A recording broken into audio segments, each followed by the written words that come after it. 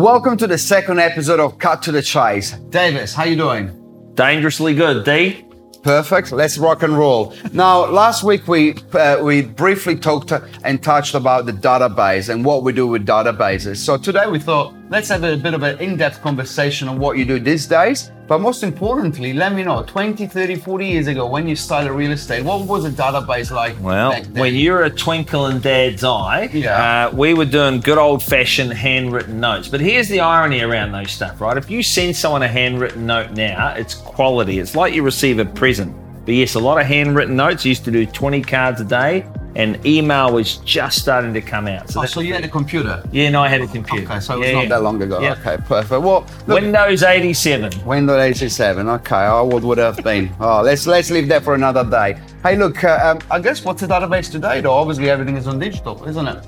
Certainly is. Yeah, and there's a lot of platforms out there, right? Obviously, you know, different brands got their own database system, but then you've got I don't know, without bringing any names, there is a lot of platforms that you can pay and you can customize, and some of them are real estate based, would you say? Yep. So today we're not talking about any particular database, but I'm going to tell you what I do. Right, what do you do? I use a good old school Google spreadsheet that all of my admin team can access. And we've basically got the whole database on there, which I can see. And in a database, for me, what I call a database is obviously my vendors, my future vendors, and I put the name, their address, the phone number, the email address, and the date that they bought the property. You know, those are the only information that I've got in there, so that I can sort of, you know, divide it by the suburb, divided by the those kind of.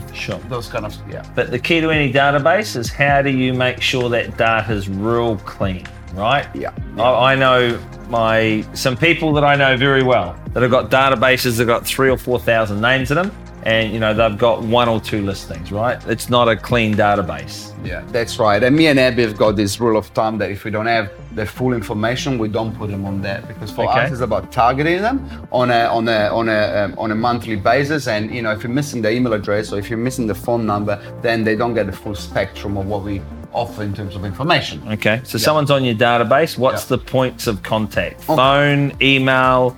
I see you got thousands of letters here ready to go. 13,000 letters. Yeah. But those going, that's not just to the database. But yeah, look, of course you've got the address. And last week we said you got the address, so send them something in the mail. Now you remember when I started a few years ago, I only had 30, 40, 50 people. So I used to deliver them by hand, because I didn't have the money for the postage, right? And I had the time as well. So you deliver in the mail, and I used to put $1 spreadsheet and just make it a little bit more special. I saw that. Your lucky day. Your lucky day. Yeah, we did one recently as well, like that. So you put something in the mail. You got the email address. So there's a couple of things you can do with that. Of course, you can send them an email from whatever database system you use, which we do. With Harcourts, we use H1. So they'll normally get an email once a month with a market update video. They normally will, or they do? That's a process. Okay. They do. But as well, you got the email address. Send them something from your email address directly. They cannot unsubscribe.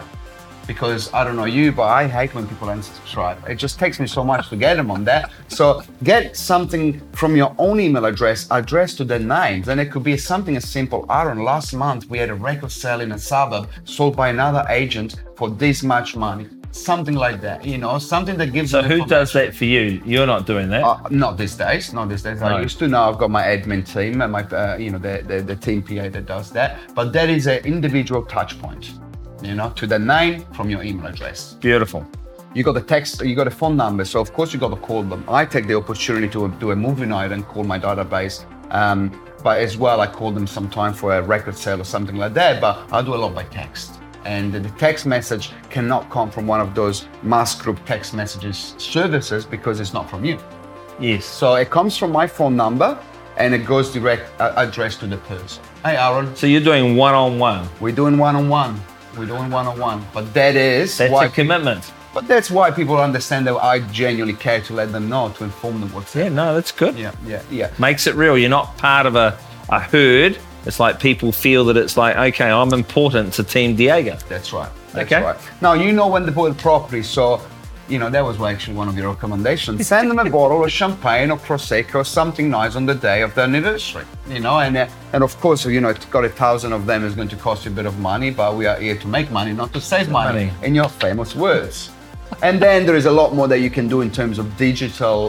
But then I think it's a conversation for another day because we can talk about that for an hour. Awesome. Abby, is Diego still doing the database on the anniversary? Yes. Beautiful. System and processes, Davis. System and processes. So basically, that's what I do. I'm not perfect, as we know. I've got more issues than a Vogue magazine. I like that line. I used it with my wife. She laughed. But hey, look, we do what we can do to give the best service we can, right? Beauty. And next time we're going to talk about some of the biggest mistakes we've ever made. And man, have I made a few of those. That's right. You haven't, so have everyone. But it's about the failures and how you progress and how you learn from failures. And obviously, real estate. There's going to be talking about that. So hey, thanks for watching. Second episode. Please subscribe if you haven't done it already. Share with your friends and colleagues. We love to have some followers, don't we? Beautiful. Stay well, go well, and go far.